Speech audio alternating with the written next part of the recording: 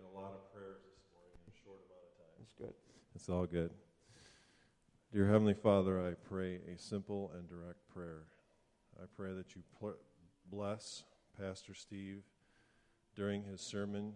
May you be able to give him the ability to share your message to us through him, and that through that message we may grow closer to you, learn more about you, and be more loving to you and to those around us. In your name we pray. Amen.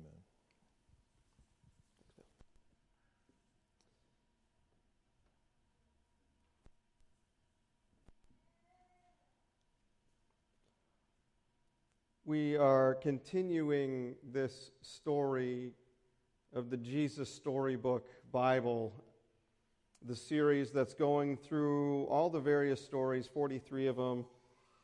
And just recently, we were talking about Abraham last week, and Abraham trusting the word of the Lord that he would bring about what he had promised. It's this transition that we had from kind of prehistoric history, you could say, prehistory, to the beginning of blessing, where we see the nation of Israel really beginning to be formed. And today we continue that story in Genesis 22.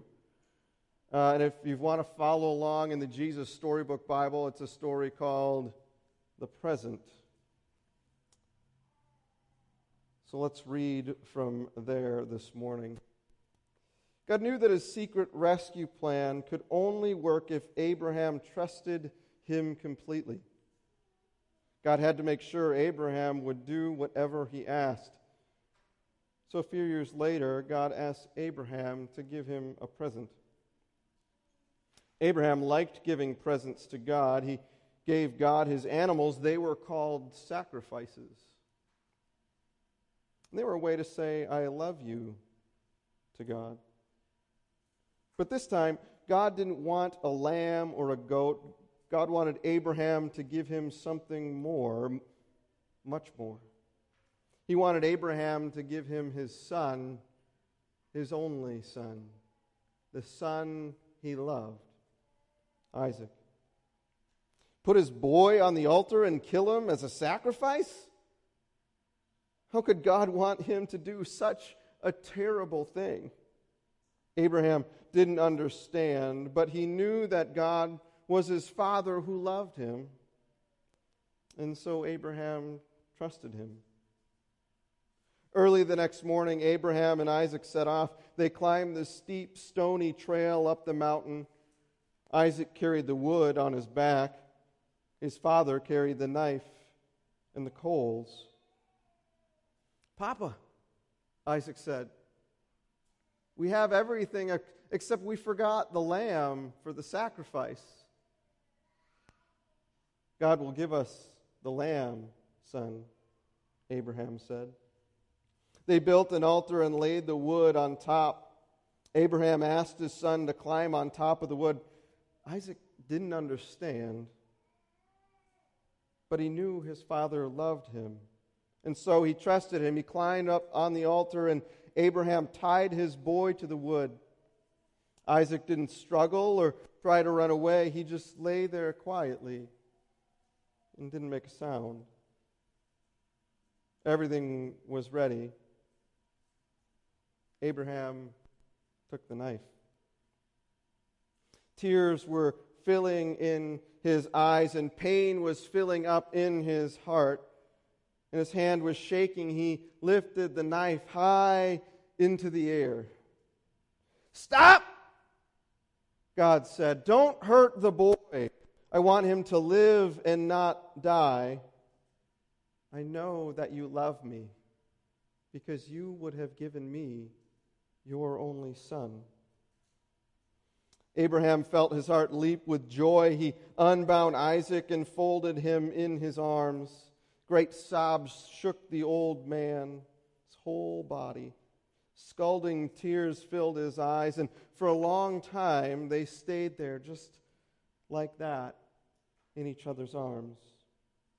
Suddenly, Abraham saw a ram caught in some brambles. the sacrifice.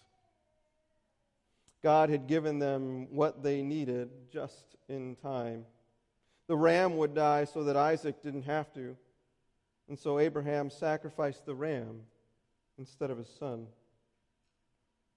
And as they sat there on the mountaintop, watching the embers of fire die in the cool night air, the stars above them were sparkling in the velvet sky. God helped Abraham and Isaac understand something. God wanted his people to live, not die. God wanted to rescue his people, not to punish them, but they must trust him. One day, someone will be born into your family, God promised, and he will bring happiness to the whole world. God was getting ready to give the whole world a wonderful present. It would be God's way of telling his people, I love you. Many years later, another son would climb another hill, carrying wood on his back. Like Isaac, he would trust his father and do what his father asked. He wouldn't struggle or run away. Who was he?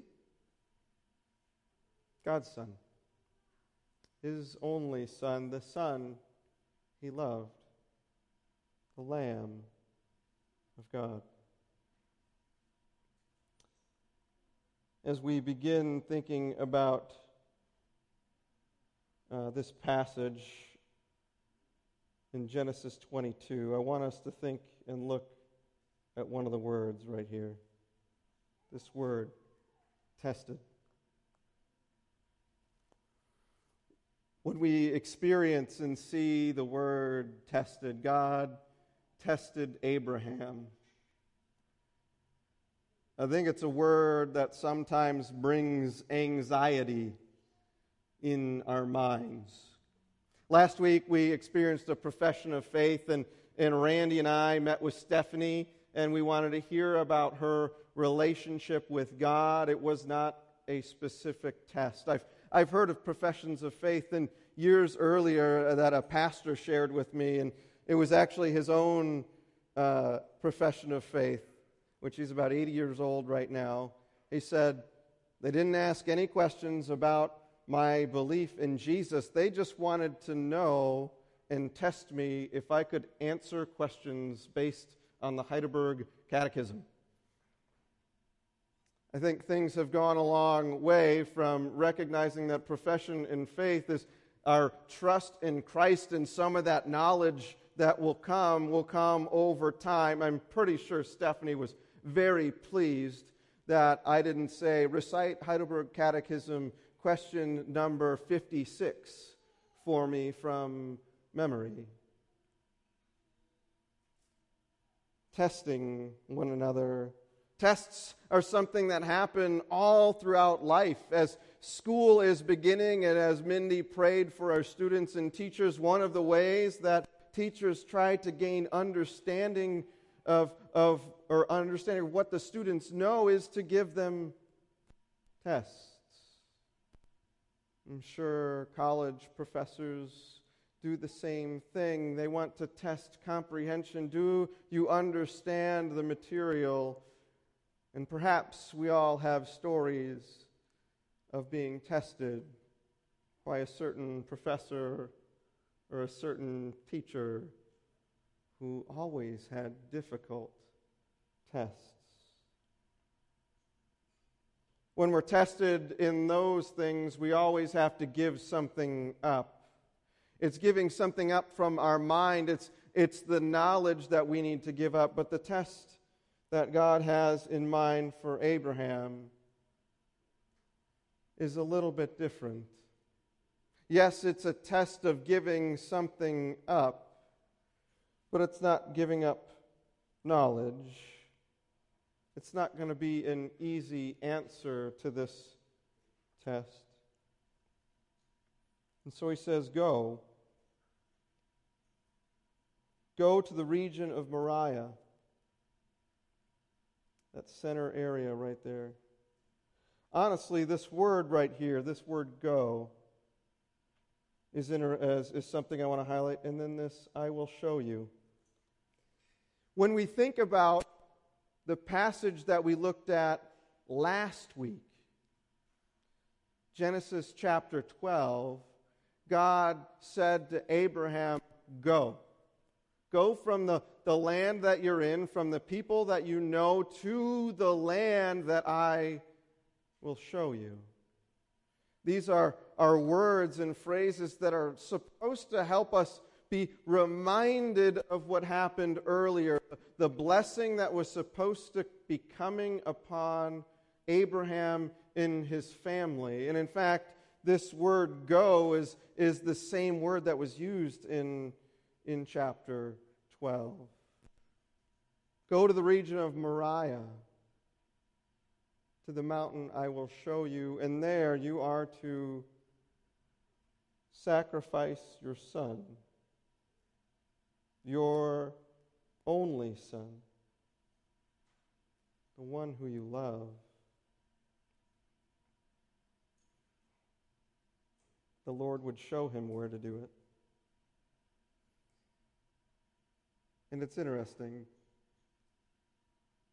Oftentimes when you give a student tests, perhaps there'll be questions that are asked. What's going to be on the test? How much time do we have to study for it? When is it going to be? Perhaps even, too, when the test is taking place, there'll be some clarifying questions that they'll want to ask. Abraham doesn't ask any questions. Abraham begins the journey. He cuts the wood, he gets the supplies ready, and they leave the next morning. No questions asked, just straight obedience. You know, the thing about it, though, is Abraham must have known something about the region of Moriah because he knew he had to bring wood. The only other time the word, the place of Moriah is mentioned is actually, it's by Jerusalem, and this is an area that is ripe and full of trees. So I think it's just coincidence that region is named right there, because I think this must be a different place because there's no trees there. Abraham has to bring them. And after walking and hiking for 3 days, it's not quite as short of a journey that the Jesus storybook makes it out to seem. There's actually two other young men that go along helping carry the stuff to this region of Moriah. After 3 days of walking, Abraham looks up and he sees the place that God was going to show him after walking for 3 days, foot after foot, mile after mile. Abraham, they leave the two other men, the young men and the donkey, and Abraham takes Isaac and heads up the mountain. It seems like everything that Abraham had been promised comes down to this moment of what's going to happen in the next few moments. Is Abraham going to trust God and follow through with what God is asking him to do? And perhaps we have questions of why? Why would God even ask him to do such a thing? Why would God put an obstacle in the path of Abraham that was slaying his own son? Perhaps, like last week, Abraham may have been wondering if the promises of God were beginning to slip away. And I think that might have been the entire point. When we think of child sacrifice and why would God ask him to do something like that, we also need to remember that this was written in a different time than today. There's this time then when it was rightfully in the mind and the ability of a deity to ask for a life. It was something that was often asked of those who were fertility gods. It was seen as a way of ensuring the future fertility of the people to give something back to their God. So this idea of Abraham sacrificing his son probably was not as jarring to him as it was or is to us. It was right for the deity. In the land of Canaan, a God who provided for fertility would often demand a portion of what is produced, and that was seen in multiple ways. We would see it as animal sacrifices and grain offerings and even child sacrifices. Texts from the Phoenician colonies, too, describe this ritual of child sacrifice. It doesn't mean it's good, because later in Deuteronomy and Leviticus, it's strictly argued against. But the unfortunate thing is that means it was still prevalent in the world. But what would be the purpose? What would be the purpose of asking Abraham to do such a thing?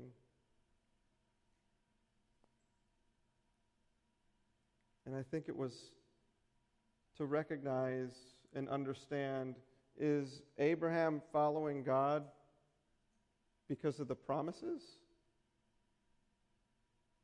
Because of the blessing that would happen? That if he knows, well, I'll follow God and I know that there's blessing that will take place and so on. Or is Abraham following God because he loves God?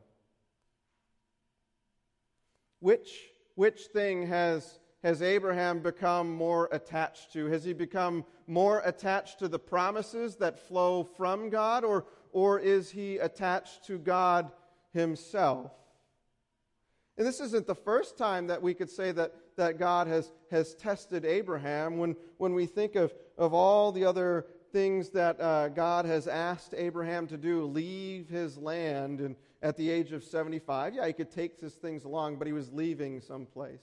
He was leaving his family. God was saying, well, do you trust me enough to leave your family? But even with that, Abraham was gaining something. He was gaining a whole new family. He was gaining the promise of having children and grandchildren and a whole new family. He was leaving a land, but then he was going to be gaining a land. It seems like some of these tests have something to balance out the equation.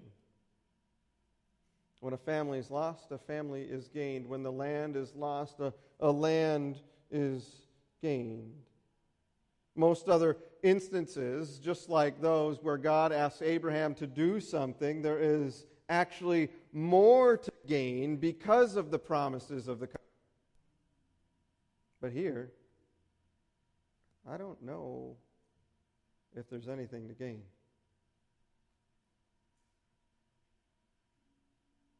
There doesn't seem to be something to balance the loss and the sacrifice of a son for Abraham. So the question is, what was Abraham's motivation? Was it the promises of the covenant? Or was it his love for God?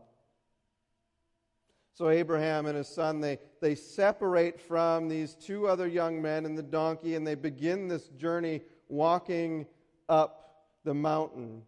And this is where I think in the story that we realize that Isaac isn't just a little boy.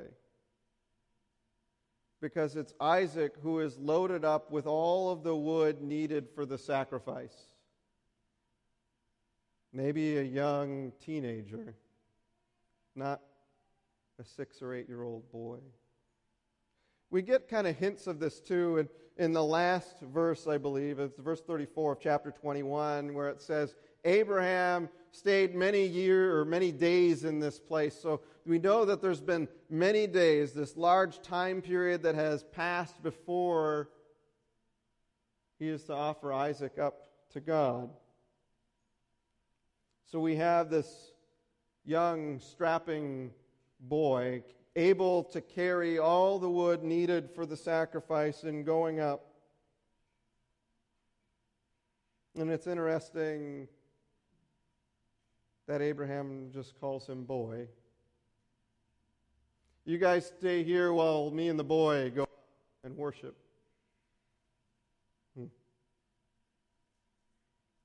Was he somehow distancing himself from what he needed to do?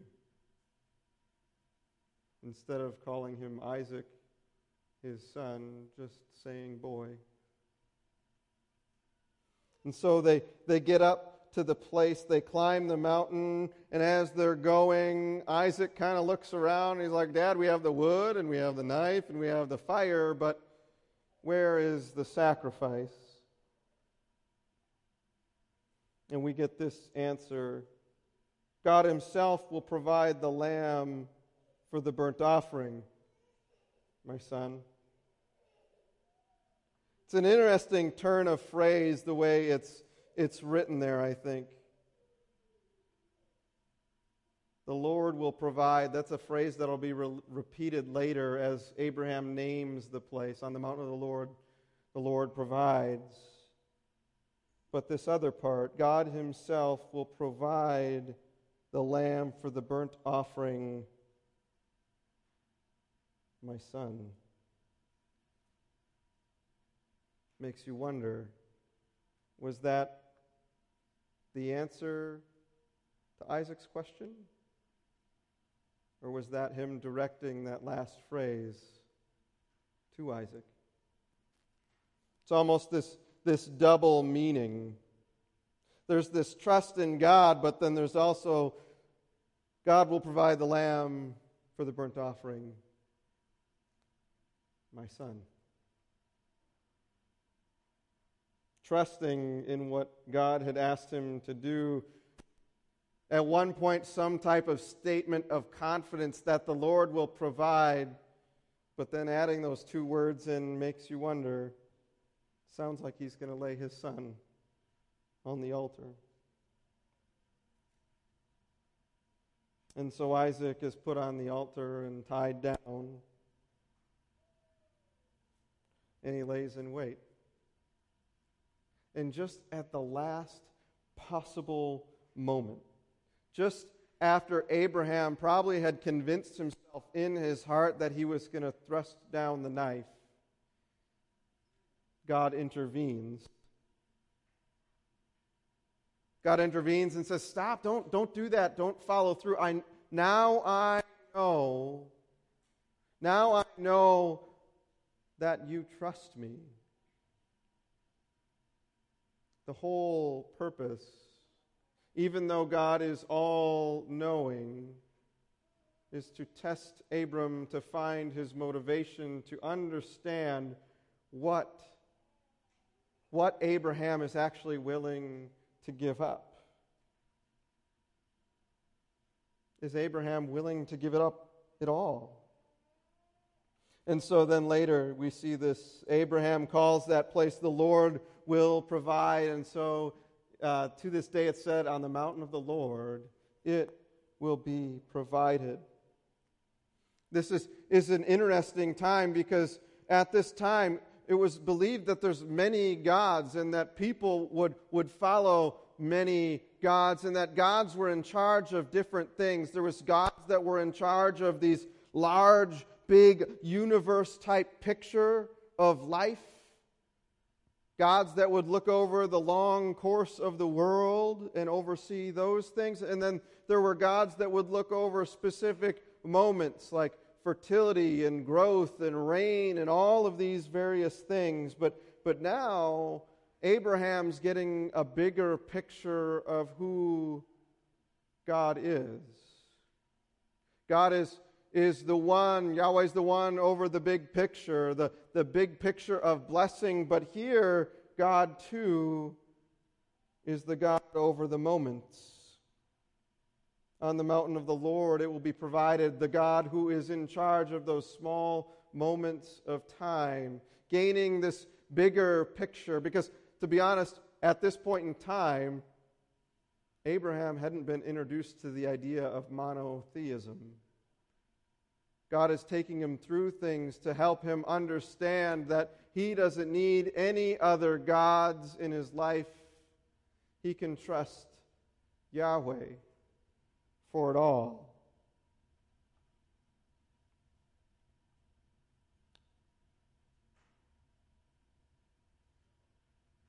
It's interesting, too, when we look at this story, the way the Jesus Storybook Bible did. To mirror Jesus and Isaac. God was so concerned, too, that he would send his one and only Son, the Son he loved, to the world.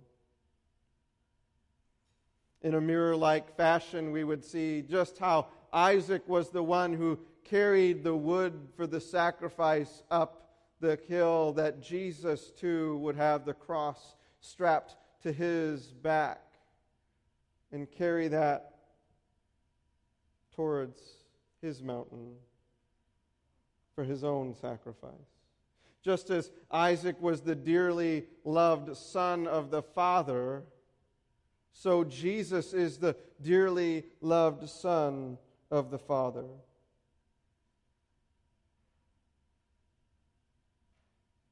And a realization that somewhere down the line in Abraham's family,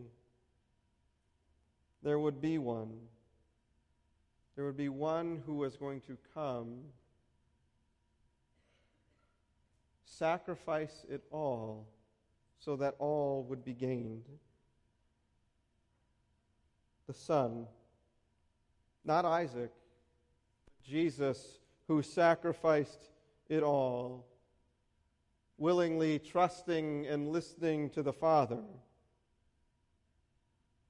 so that we would be able to live as living sacrifices. Think about Isaac. He was supposed to be the sacrifice, but then he got down. Isaac was a living sacrifice of sorts. One who possibly would have died but was spared by a goat. And in the same way, we are living sacrifices as individuals who are destined to die, but have been spared in eternal death by Jesus Christ. We read that in Romans 12. I appeal to you, therefore, brothers, by the mercies of God, to present your bodies as living sacrifices.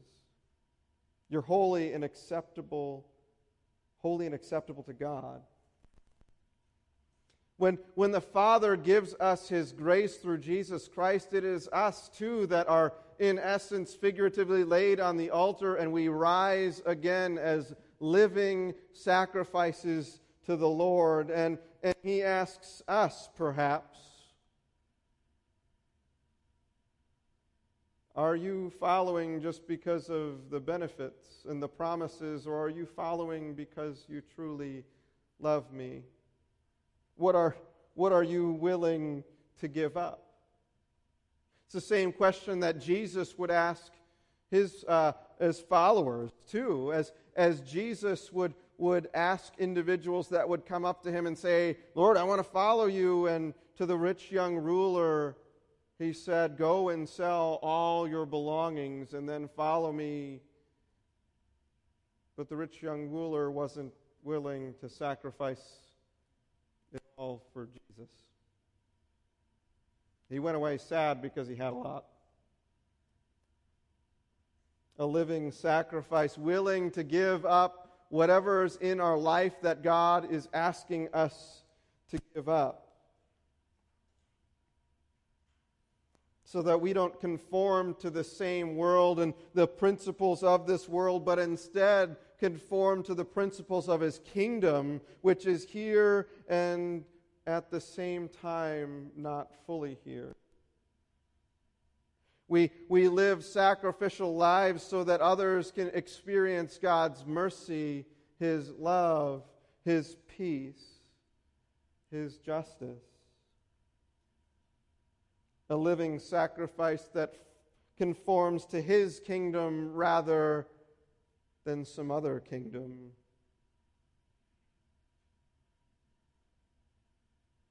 I pledge allegiance to Jesus Christ and that which His kingdom stands for. There is one authority that we acknowledge when we sacrifice it all. So what does that look like? Living sacrificially today. What does it look like when our willingness is to give up anything that we have in order to bring about God's kingdom more fully in our lives and into the lives of others? I decided this morning I'm going to get off social media. That's telling Emily this. I just see too many things that are unhelpful. And it makes me wonder, do our posts help others experience more of God's kingdom? Do people experience God's mercy, His grace, His justice through what we post? Do people experience the restoration of God when we post a meme? I wonder if perhaps that's what we're called to do. I wouldn't necessarily say that's a huge sacrifice. There is a sacrifice,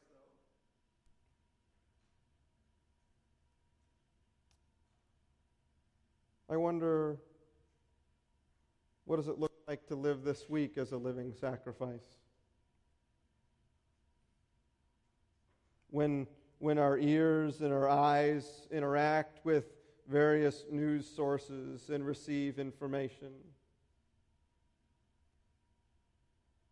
What does it mean to be a living sacrifice and have our brains fully enveloped with what it means to follow God?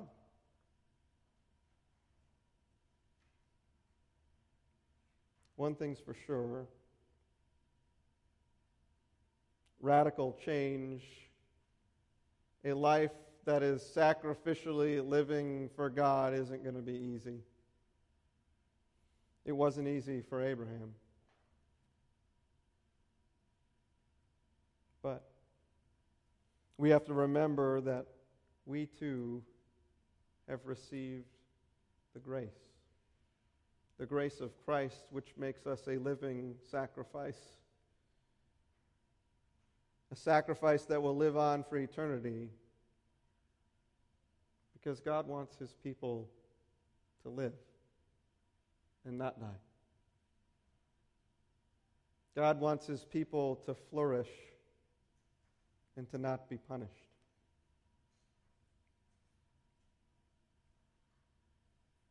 Jesus died in your place. Receive that grace and then go on, just as Isaac did, as a living sacrifice. Let's pray.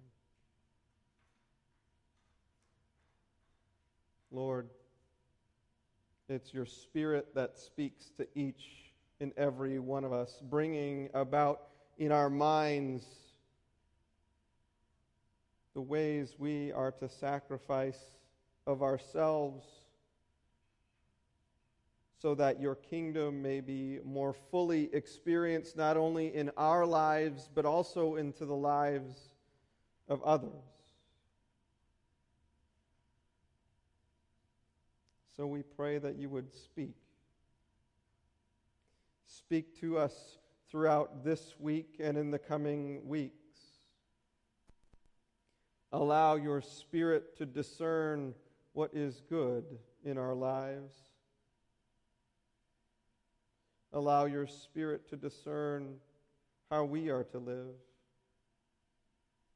how we are to sacrificially give up of certain aspects of our life that don't point to you, how to turn and make a switch and cause those areas now then to point to your kingdom and what your kingdom is about. It's in Jesus' name that we pray, knowing that you hear and that you answer, and that you will see to it that it happens in our lives. Amen. As we continue, invite the worship team up as we conclude in song.